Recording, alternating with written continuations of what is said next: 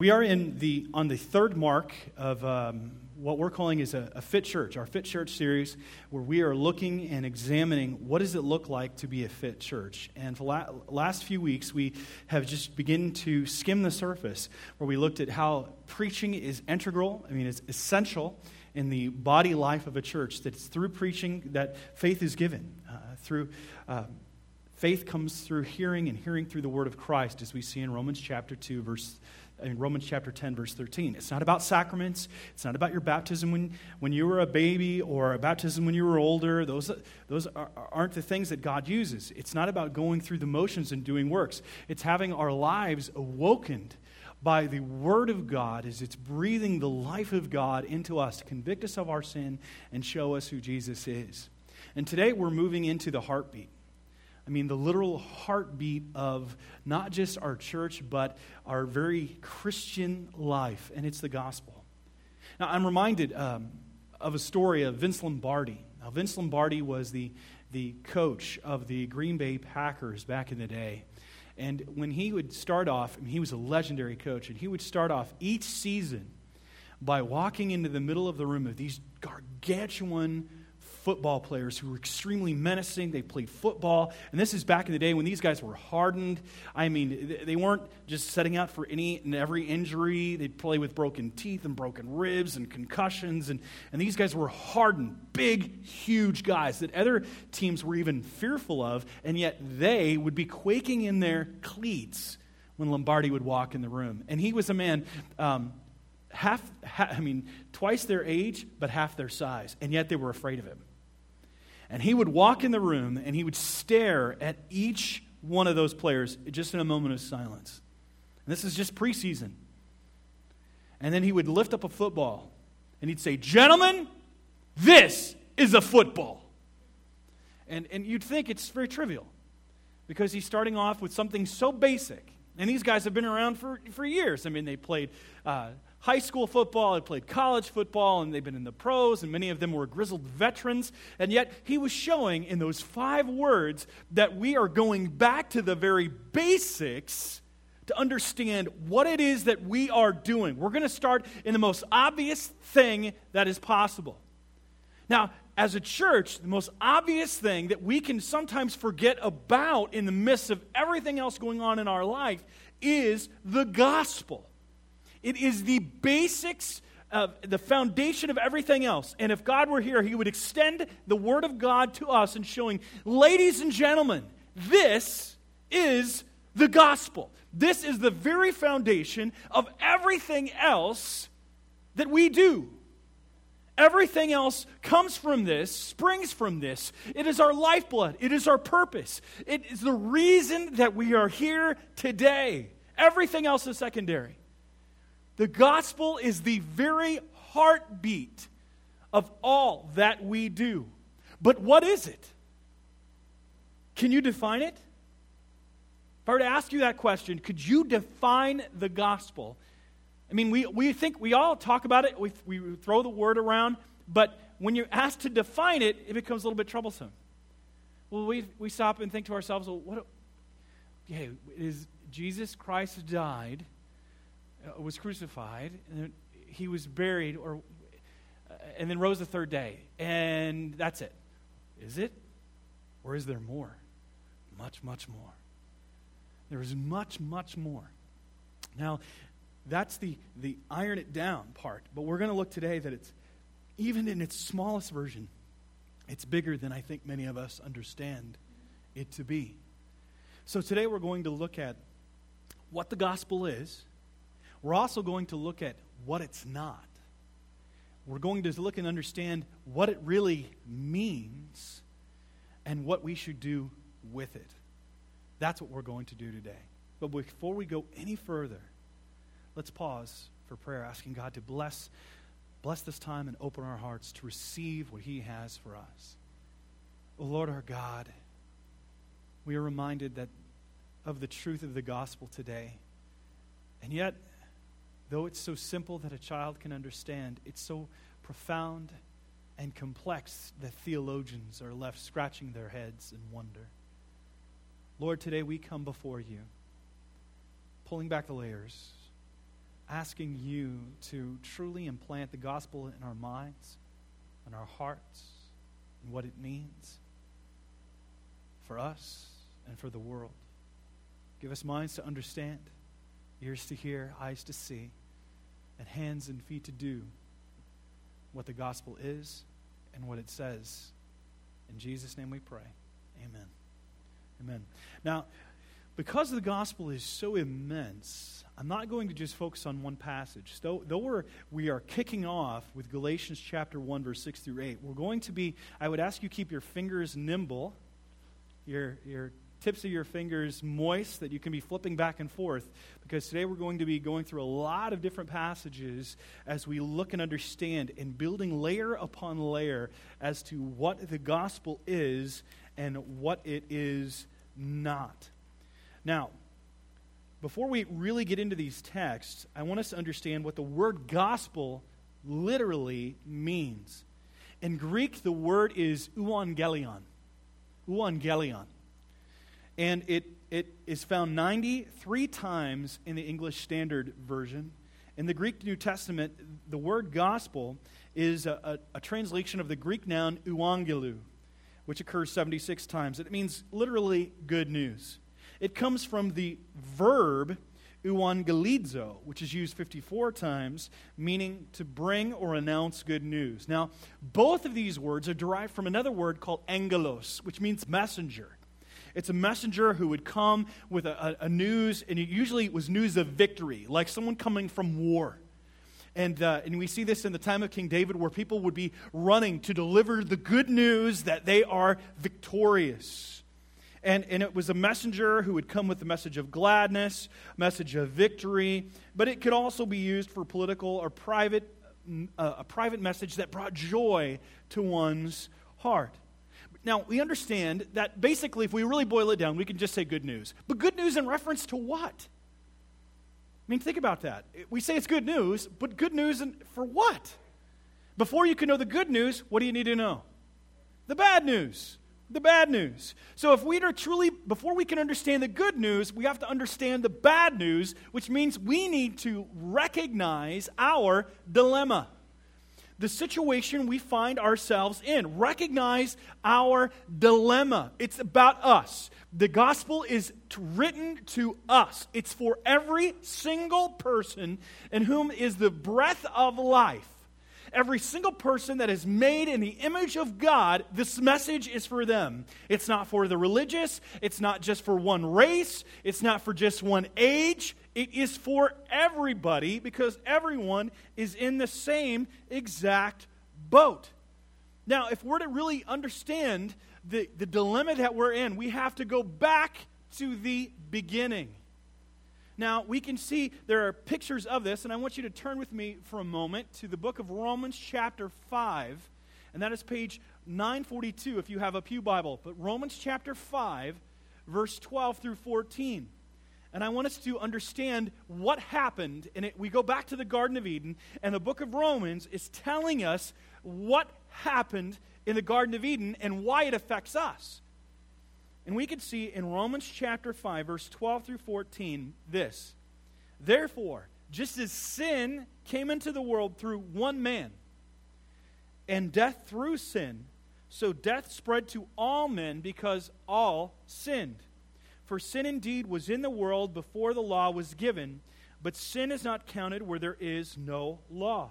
Yet death reigned from Adam to Moses, even over those whose sinning was not like the transgression of Adam, who is a type of the one who was to come. Now, Paul is writing this message in Romans, and he's saying that how we got in the boat that we're in happened a long time ago in the book of Genesis because of Adam and Eve. And he's saying we are in this dilemma because of a curse that came from a fall. A curse that came from a fall to us all. It involves a curse from a fall, and it's to us all. It affects each one of us, without exception. See, before, when Adam and Eve had been in the garden, there was no death. There was no destruction. There was no suffering. There was no sickness. They were living in complete communion with God in a state of innocence and purity and everlasting joy before the fall. It was when they partook of the fruit, the one thing God had told them not to do, and they did, that there were ramifications. There were consequences for what they did, and a curse came upon them. And death and sin entered into the world, and all their descendants received that same curse. And we are all descended. I mean, even evolutionary biologists believe that the entire human race ascended from two people. Even those who disagree with the biblical account of creation that we say laid out in the Word of God will allow and say that there is, all of humanity traces back to one man and one woman. We see that then that we are all a part of this human race, and we are all suffer a curse from the fall. We are now born sinners. We experience pain, loss, disappointment, and whatever other unimaginable atrocities come with sin and death. We are now born sinners. Philosophers, sages, and authors have argued over whether the basic nature of man is good or evil, but according to the Bible, we are all born evil. Now, turn with me to the book of Romans chapter 3. It's page 941. So just flip a couple pages over from where you were in Romans 5. Romans 5. Now, we can see that we are sinners by nature and by choice. Not that we can't do good things. I'm not saying that. What I'm saying is that even in all of our actions at root, they are sinful. Romans chapter 3, verse 23 says, "For all have sinned and fall short of the glory of God." Now, the word sinned in Greek is pointing back to a moment in time with continuing results. For all have sinned in essence, Adam. We're born sinners, just as David said in Psalm 51:5. "For in sin, behold, I was brought forth in iniquity, and in sin did my mother conceive me." Not that he was born of an illicit relationship, but he was born in sin. Now, we might object. If we were in a courtroom and we were to read this scripture and it would say, this is an indictment of you, that you are born a sinner, you might object and say, then how can I be held morally responsible for what someone else has done? I mean, that's a question. That's not fair. Why am I held to an account because of something that my relatives did in the past? Before we even finish the words out of our mouth, God says, look at the second part of this passage. "For all have sinned and," present tense, "fall short." We all have fallen short of the glory of God. Now, the glory of God is God's manifest beauty, His complete perfections, His holiness, His righteous and complete perfect standard, of which we, who are made in His image, is demanded of us. See, in other words, God demands us to be perfect and to live like Him, and we can't. See, we are sinners by nature, and we are sinners by choice. But yet, we still think of ourselves as not that bad. I don't know why that is. We think of ourselves as not that bad. We think of ourselves as a baseball player on third base. And we are looking at the home plate. We're looking at the pitcher, and we can see that the catcher and the pitcher aren't paying attention, and we think we're going to steal heaven. I think many of us do. We think we're going to steal into heaven. We're going to slide in. I'm in, God. Can't get me now. I scored. I'm into glory. It doesn't work that way. God, whose complete nature is perfect, He's omnipotent, meaning He has all power, and He's omniscient, knows all things. There's nothing that can escape Him. Not one act, however seemingly small, will escape His knowledge and His involvement. See, we can see here, and we have to acknowledge, not only do we have a curse from a fall, but we have received a condemnation that is fair. A condemnation that is fair. See, when we stand before God, there will be no excuses. I mean, I'm amazed at how how good we are at distorting truth and twisting things and the meaning of words and what it meant to us and how we apply it and what we thought it meant. And we use a lot of excuses in our world today. We are masters at this. I mean, children are masters at it as well. I didn't hear you. I didn't think that's what you meant. I know you know it's what I meant. So we see then that we receive a condemnation because before God we know and will realize that we are guilty in and of ourselves for what we have done. We received a curse from a fall and a condemnation that is fair, and we are now under God's wrath. God's wrath. Have you dwelt upon the wrath of God? If I were to take you through some of the threads or episodes of God's wrath in the Old Testament, and we were to think that we are under, without Christ, God's wrath, I think we would be so horrified that we would throw up. You know, in the Old Testament, we get a great picture of God's wrath, whether it's through the flood, whereby God covered the earth to eliminate man because he was continually wicked. And by the way, I always laugh when, and maybe you've done this with your kids, and I don't mean this an indictment on you, but why is the ark such a popular thing to do in nurseries? Because if you think about it, it really makes no sense. Yes, the animals are going in, but you don't have pictures of drowning people. Because humanity is drowning all around. This is an act of God's judgment. There were no more excuses. They had turned their back on God. And after humanity was begun anew and through Noah's line, we see his wrath periodically throughout the Old Testament when he destroyed Sodom and Gomorrah for their wickedness. Partly was sexual immorality or homosexuality. That was a huge part of it. But according to Ezekiel 16:49 through 50, they were also destroyed because they were proud, had excessive food, lived lives of comfort, and didn't take care of the poor and needy. You know, it's amazing to look at that and say it's an indictment just of homosexuality, which, again, that's a huge part of it. And we think, for those who don't struggle with that particular sin, we're like, ha-ha. But when we see that it was because they loved their luxury and didn't take care of the poor and the needy, we see that we are equally as indicted. We see a condemnation that is fair. And then we see the power that God wrought on Egypt when he brought the plagues upon the Egyptians while the Israelites were in slavery, when he turned the water into blood, or the frogs when they infested the land, and then lice was everywhere, flies, complete livestock dying, boils, fiery hail, locusts, complete darkness, and then the death of the firstborn. And even after all of this, they didn't repent. They suffered and died because of it. Time and time again, we see throughout the Old Testament when God's wrath breaks out among the people whenever they turn from him, whether it's for idolatry, which always leads to sexual immorality, a disregard for his laws, and seemingly small things, people's hearts become hard.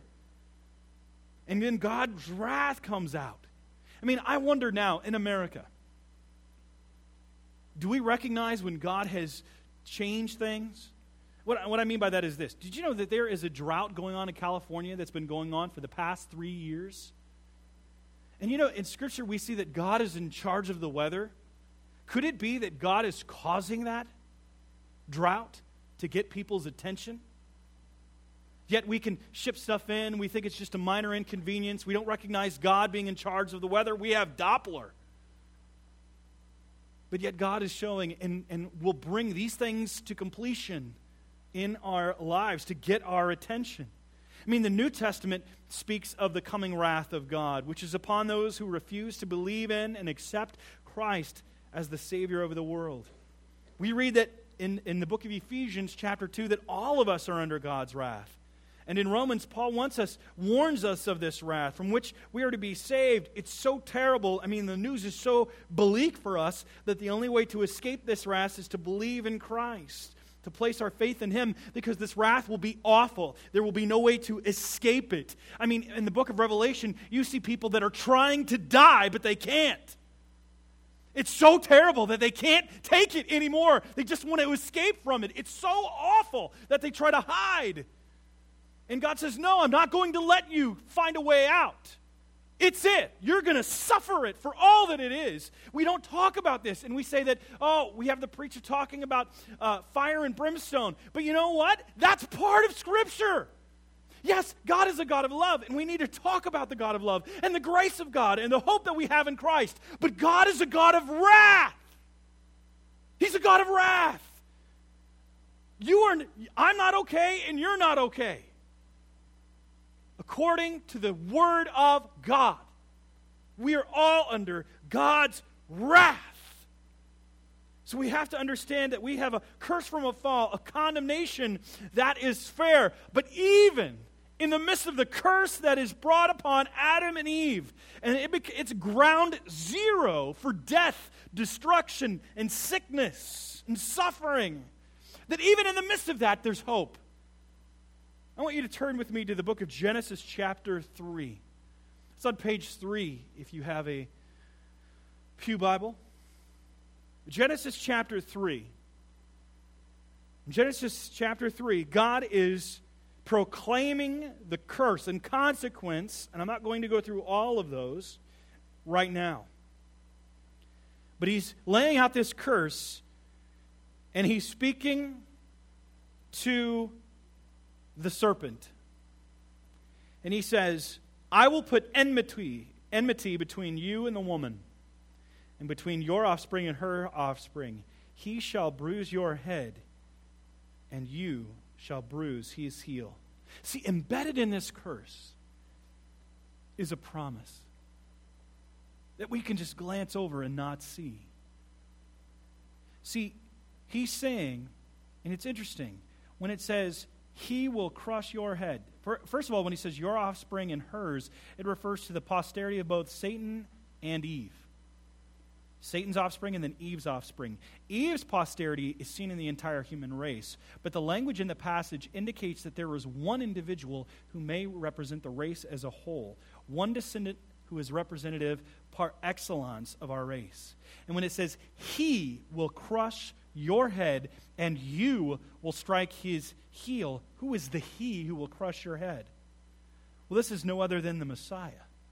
See, it's interesting. When it says he will crush your head, the word is indicating he will defeat you, but yet he's going to die in the process.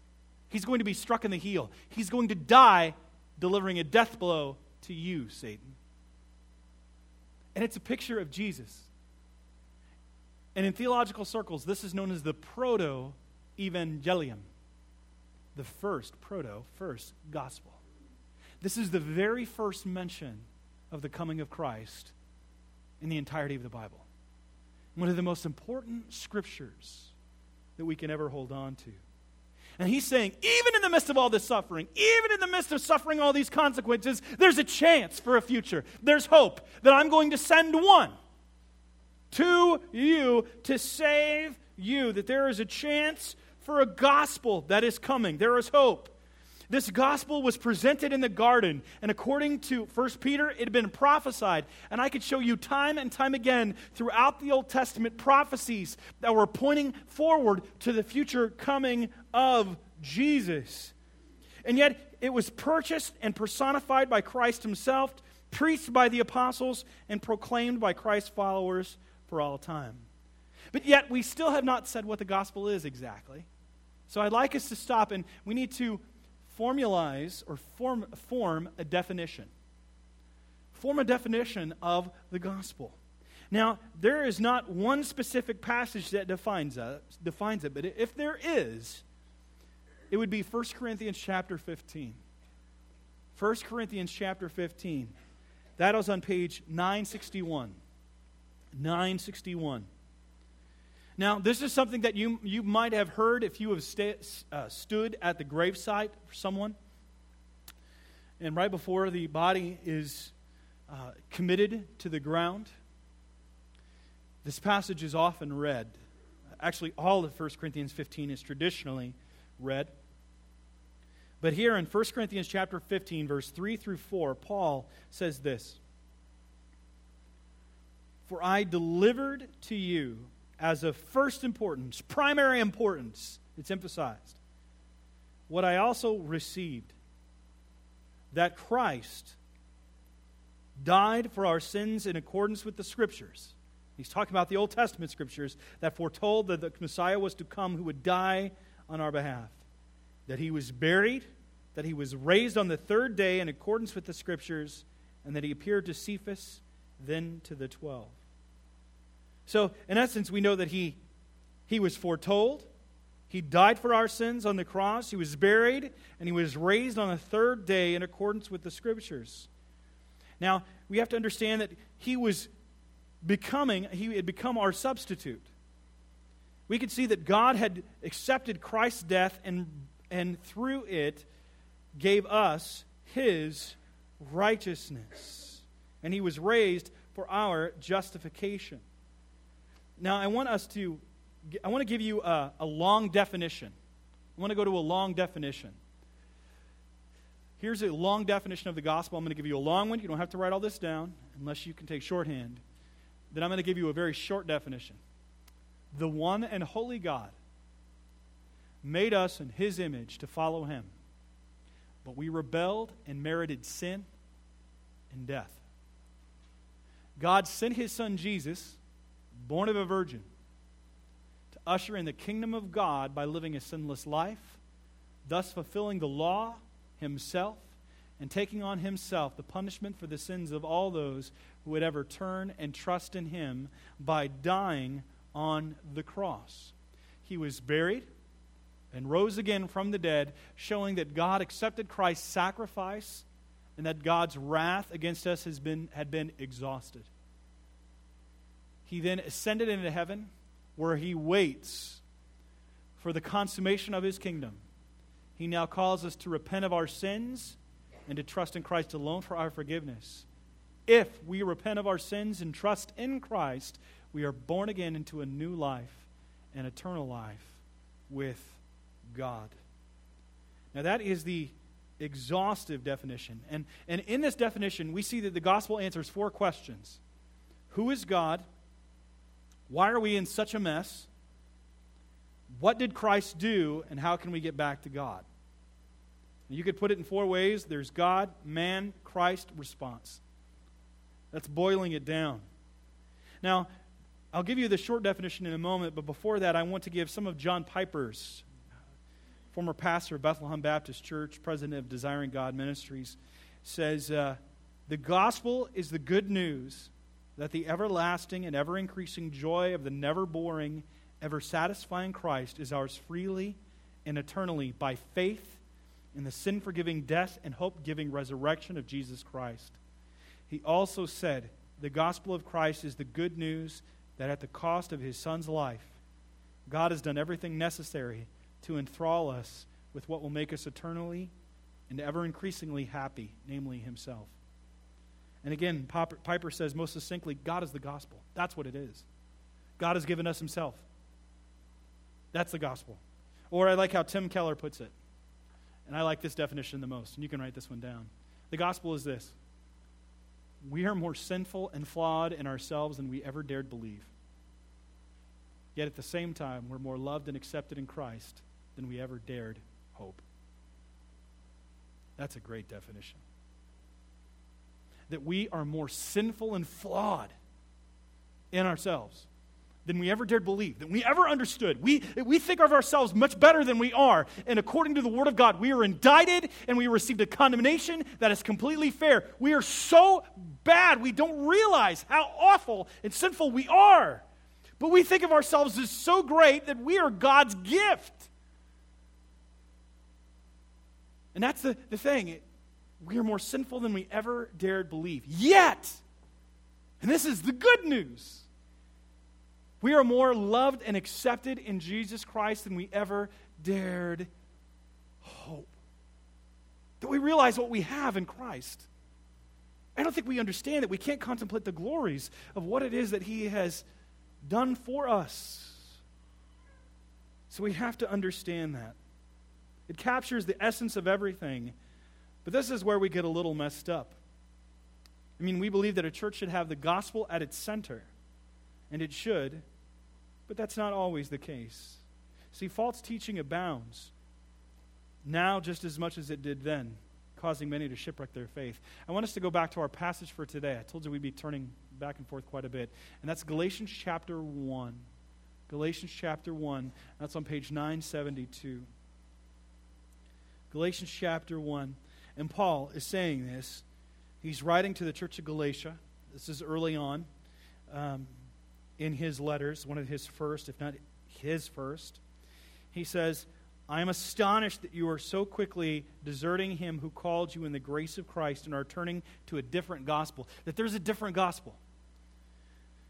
That not that there is another one, but there are some who trouble you and want to distort the gospel of Christ. But even if we, or an angel from heaven, should preach to you a gospel contrary to the one we preach to you, let him be accursed. Now it's interesting. He goes on and even brings it home for emphasis.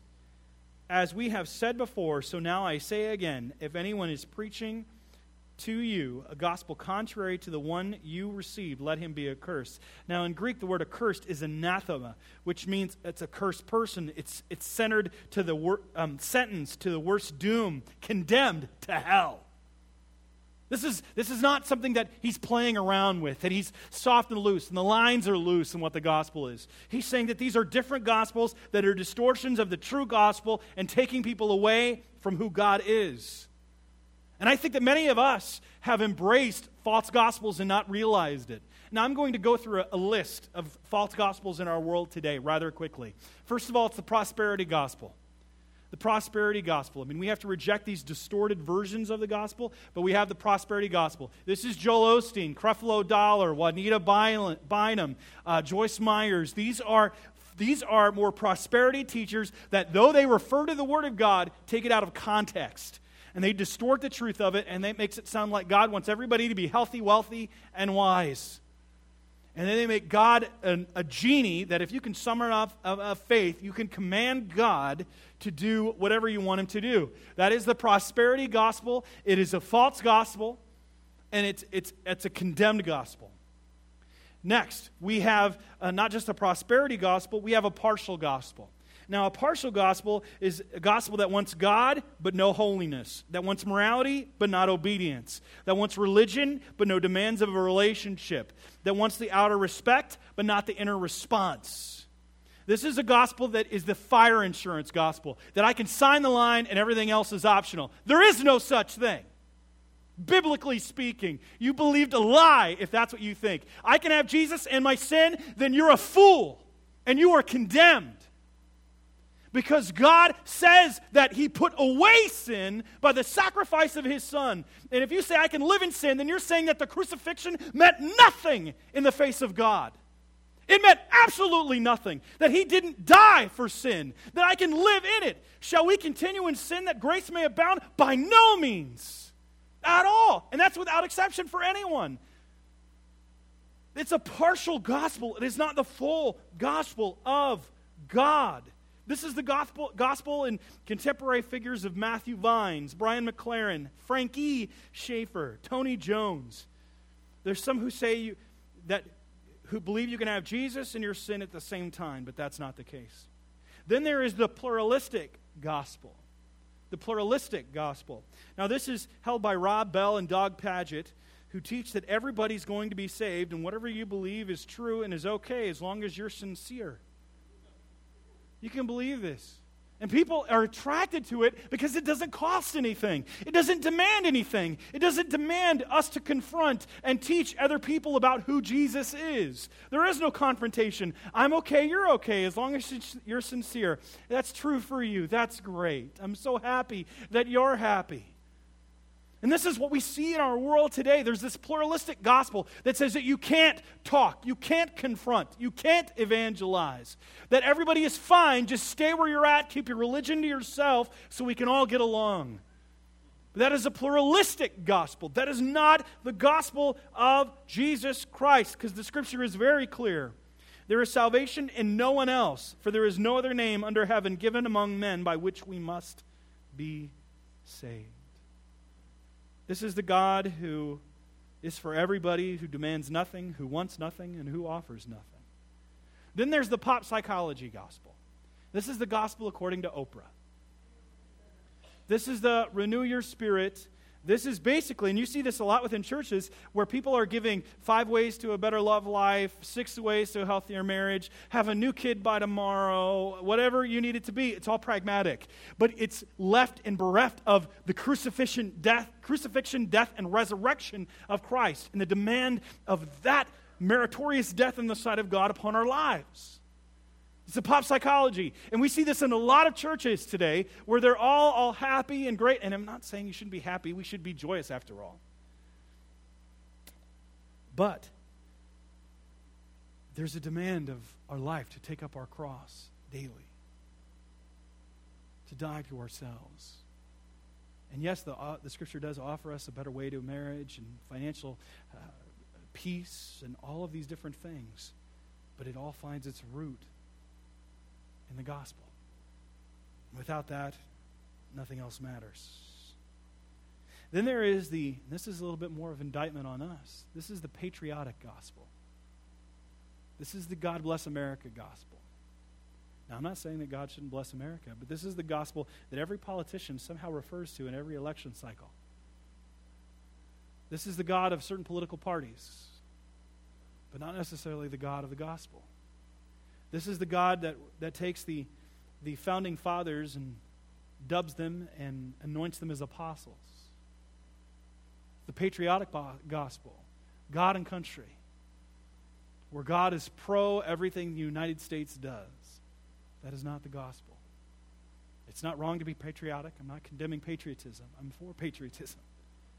But I'm saying is you can't unite it with the gospel. They're 2 separate things. So we're not a patriotic gospel. Jesus demands our allegiance, demands our life, demands that we take up our cross and follow him. Then there is the politically correct gospel. This is the gospel that doesn't want to offend anybody. The gospel that is nice to people as long as it doesn't intrude or demand anything. It's the gospel without hell. The gospel that doesn't preach on sin or refuses to say that you must honor your marriage or live a holy life, or be above board in your business and in all interactions, to be a person of integrity. It's not the gospel of God.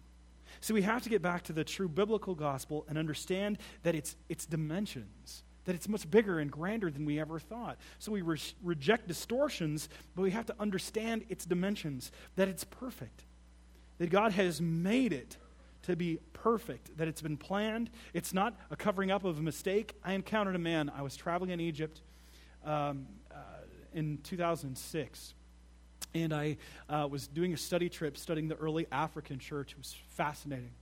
And as I was interacting, one of my roommates that I had, we started interacting, and he believed that God had used the cross because of a mistake that he made in the garden.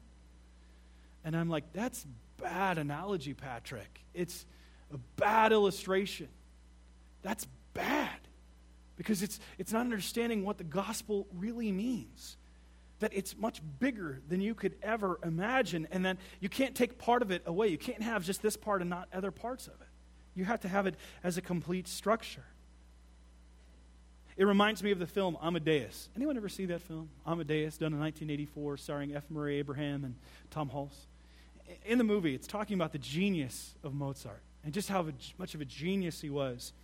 And in the film, Mozart's wife, Constanzi, is forced to go to Mozart's rival, Antonio Salieri, in order to procure a teaching position and thus financial relief. They were always in financial crisis. And she does this secretly because she knows that her husband wouldn't approve of this. So she goes and takes some of just a folder filled with Mozart's music to show as a sample to Salieri how qualified he is, even though Salieri knew he was more than qualified. And while they're talking, Salieri asks her to leave this folder behind so he can look over them and just get back to her at a different time. She responds and she says, "It's impossible. I'm afraid." Wolfgang would be frantic if he saw that they were missing. If he found those were missing, you see, those are all originals. Now he's amazed and he says, "Wait, these are originals?" And he glances over the folder and he opens it up and looks over the music in disbelief and says, "These are originals?" And she responds, "Yes, sir. He doesn't make copies." And then he picks up the page, looks intently at the page as his mind begins to translate the words and notes on the page into music in his mind. And he steps up from the table where he's sitting and is utterly astounded at what he sees before him. He violently turns from one page to the next and says in his mind, astounding. It was beyond belief. These were first and only drafts of music, but they show no correction of any kind. Not one. He had simply written down music already finished in his head. Page after page of it, as if he were taking dictation. And music finished as no other music has ever finished. Displace one note, and there would be diminishment. Displace one phrase, and the structure would fall. Caught up in the ecstasy of the music, he lets the folder slide from his fingers to the floor. And Constanzi, confused and surprised and slightly bewildered, asks Salieri, "Is it not good?" He looks at her and in complete and unguarded moment says, "It's miraculous." See, what was true for Mozart in his music is true for God with the gospel. And that it's not a mistake. It was perfect. It was planned since the foundation of the world before the Garden of Eden. And if you take apart one aspect of the gospel, the whole thing collapses. That it's beautiful, miraculous, perfect, and wonderful. We have to understand its dimensions. Perhaps the most misunderstood part, or the most miraculous part, is that we can see that the gospel involved a penal substitution. What I mean by that is this: Jesus took our place. The Son, one of the persons, of the Trinity, stepped out of eternity past into eternity present and assumed the flesh of a man, but he didn't have sin. He came to identify with us and take our place, taking upon himself our sin, our suffering, making our payment, and taking our penalty upon himself. He was our substitute. I mean, if we want to get an idea of what God thinks of sin, we need to look back at the cross. He came to die. He had to die. Can God die? No. In God's deity, he cannot die. In Christ's deity, he cannot die. But as the God-man, the man can die. And as God, he offered up the price and condemnation that man deserved, as we read in 2 Corinthians 5:21. I'm not going to ask you to turn there. For our sake, he made him to be sin. Or for our sake, he made him to be sin who knew no sin, so that in him we might become the righteousness of God. In other words, Christ himself not only took our sin upon himself, but he became the essence of sin, enabling us to have a righteousness with God. So we have a penal substitution that he took our place. We also have a peaceful cessation. A peaceful cessation. You know, the Bible says that we were at war with God, and it was through Jesus Christ that we could have peace. We saw this some time ago, and I've shared this story recently. And Don Richardson, who had been a missionary to Papua New Guinea several years ago, was working with a certain tribe in Papua New Guinea. And as he was there, he kept sharing the gospel and translating it, and they weren't getting it. They were laughing at him, and he was trying to find a way to illustrate the truth of what God had done in and through Christ. And as he's contemplating this, a war is declared on the village by another neighboring village, which was much more fierce and hostile. And the people were alarmed. And the chief of the village took his son, his baby infant son, and then ran into the other village, holding up this child and declaring in terms that this was a peace child. And in their culture, to stop hostility, the chief would give his son to be raised by the people. And as long as they had that son, there would be peace between the two tribes, thus ending any hostility. And he says, that's it. That God offered his son as a peace child between he and us. That we were at war with him. And he declares peace by offering his son, that we can have peace with him. And that Christ himself becomes our peace. Turn with me to Ephesians chapter 2. Ephesians chapter 2 on page 977. Ephesians chapter 2 in the New Testament, latter part of your Bible. The Apostle Paul, by the Spirit, writes, For he himself is our peace, who has made us both one and has broken down in his flesh the dividing wall of hostility, by abolishing the law of commandments expressed in ordinances, that he might create in himself one new man in place of the two, so making peace, and might reconcile us both to God in one body through the cross, thereby killing the hostility. In other words, this: God is no longer mad at you. That if you have Christ, you are no longer under God's wrath. Peace has been declared. So we have a peaceful cessation. We also can see that there is now a permanent reconciliation. Go back one verse in Ephesians chapter 2. Don't look at verse 14, look at verse 13. But now in Christ Jesus, you who were once far off have been brought near by the blood of Christ. That we have been reconciled to God. We no longer need to be enemies. We can have peace with God. We've been brought near by the blood of Christ. So we've been reconciled. We're no longer at enmity or odds with God. So the gospel offers us a penal substitution, a peaceful cessation, a permanent reconciliation, and a present emancipation. A present emancipation. Go to Romans chapter 6, verse 22. Romans chapter 6, verse 22, page 943. And we're going to see here that we've been freed from sin. And we see within Scripture, very many, oftentimes embedded in the Old Testament, are what we call types. Now, I don't think many of us in this room have ever thought of what a type is, but a type is something that foreshadows something that is to come. Moses is a type of Jesus. When Moses led the Israelites out of bondage in Egypt, it was pointing to Christ leading us and delivering us out of bondage to sin, to our past life. And the waters are symbolizing the waters of judgment, baptism, of which we pass through. Just like Noah is also a type of Christ. And even the waters of judgment there, according to 1 Peter chapter 3, are also referring to baptism, the waters of judgment passing over. And these are all types in the Old Testament. Truths embedded, foreshadowing a greater truth that was to be actualized and realized in the person of Christ. And in Romans chapter 6, verse 22, Paul writes, "But now that you have been set free from sin and have become slaves of God, the fruit you get leads to sanctification and its end, eternal life." You've been set free from sin. That the Bible and the gospel allows us to be set free from sin. That it no longer has power over us. Now, we still might have the presence of sin in our bodies, but we no longer have to obey its impulses. That we can put to death the misdeeds of our sinful nature by appropriating Christ's resurrection, his death, and his resurrection as our own. That's why Paul says, "For I have been crucified with Christ, and it is no longer I who live, but Christ who lives in me. And the life I live by faith in the Son of God who gave himself for me." Galatians 2:20.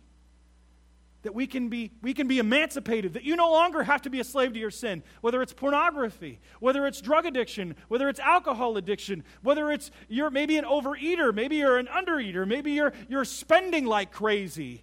Maybe you're an entertainment addict. Maybe you're some substance addict. Maybe it's hate within in your heart. Whatever it might be, that God can set us free from that.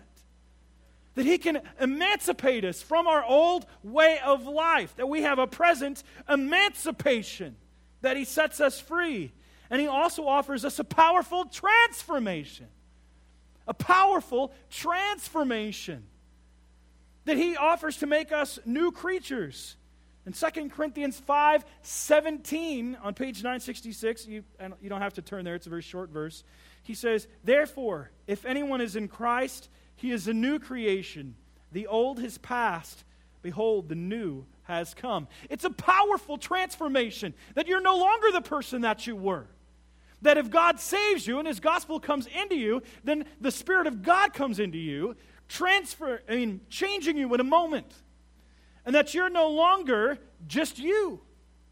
You are becoming God's child. And he is, in essence, transforming you from your old way of life by conforming you to the image of his Son by the Spirit that is in you. You get that? He's making us into little Jesuses. That's what he's doing. That when you receive the gospel of Jesus Christ, by placing your faith in Him, He places the Spirit of God to make you look like Jesus. He wants you to look like Jesus. That's why another reason you can't continue in your sin. I mean, can you imagine Jesus continuing on in His sin? In the sin that you're doing? No, we cannot do that. A present emancipation, a powerful transformation, a promise beyond our imagination. A promise beyond our imagination. See, the gospel gives us heaven, and the reason heaven is because who's there? Jesus. It's because Jesus is there. It will never be boring. There will always be joy. And it will be greater than the greatest pleasures on earth. As the singer Chris Rice used to say, deep enough to dream in brilliant colors I have never seen. We will see, hear, taste, and feel such pleasures that are beyond anything that anyone has ever experienced on this side of eternity. And my contention is this, that if people were able to experience the pleasures of heaven in this life, no one would ever turn from Christ. We can take peace and comfort knowing that there is also now no possibility of condemnation. The gospel says that there's no more condemnation for those who are in Christ. Do you know that? This is the scripture for you to memorize, by the way. Romans chapter 8, verse 1. Found on page 944. You're still writing the other one down. It's still no possibility of condemnation. But in Romans chapter 8, verse 1 through 4, on page 944, we read this. There is therefore now no condemnation for those who are in Christ Jesus. For the law of the Spirit of life has set you free in Christ Jesus from the law of sin and death. For God is done with the law, weakened by the flesh, could not do. By sending His own Son in the likeness of sinful flesh, and for sin, He condemned sin in the flesh, in order that the righteous requirement of the law might be fulfilled in us, who walk not according to the flesh, but according to the Spirit. In other words, Jesus assumed our flesh, walked with us, and died the death that we were supposed to die so that we can be set free from sin and death. That it no longer has any power over us. A few weeks ago, I used the illustration of the shadow passing over the car or having the car hit you. I don't know if you remember that. When it was Donald Gray Barnhouse was trying to illustrate what death was to his children after his wife had died. And in a moment, in great wisdom, he said to the kids about this truck that just passed by and a shadow passed over them. He said, kids, which would you rather have? The shadow pass over you? The shadow hits you or the car hits you? And they said the shadow. And he said, that's what happens to the Christian who trusts in Christ. Is that you have the shadow hit you. But for those who don't have Jesus, get hit by the truck. That the shadow passes us over. We have no possibility of condemnation. And for when you sin, and we all are going to sin, when you fall, and when you are repentant, you can be assured that Jesus is saying to you, there is now no condemnation for those who are in Christ Jesus. But that doesn't mean that we live in sin and actively pursue it, but we put it to death because we know it cost the Son of God His life. And He gave His life so we could have life, that we wouldn't live in bondage any longer. That we have no possibility of condemnation. And now, once we have received Jesus and believed in this gospel, it requires, and God requires, our personal proclamation. Our personal proclamation. Do you know that everyone in this room that has trusted in Jesus Christ as Savior is, without exception, required to testify about who Jesus is? Every single one of us. There is no one exempt. You know, it's interesting.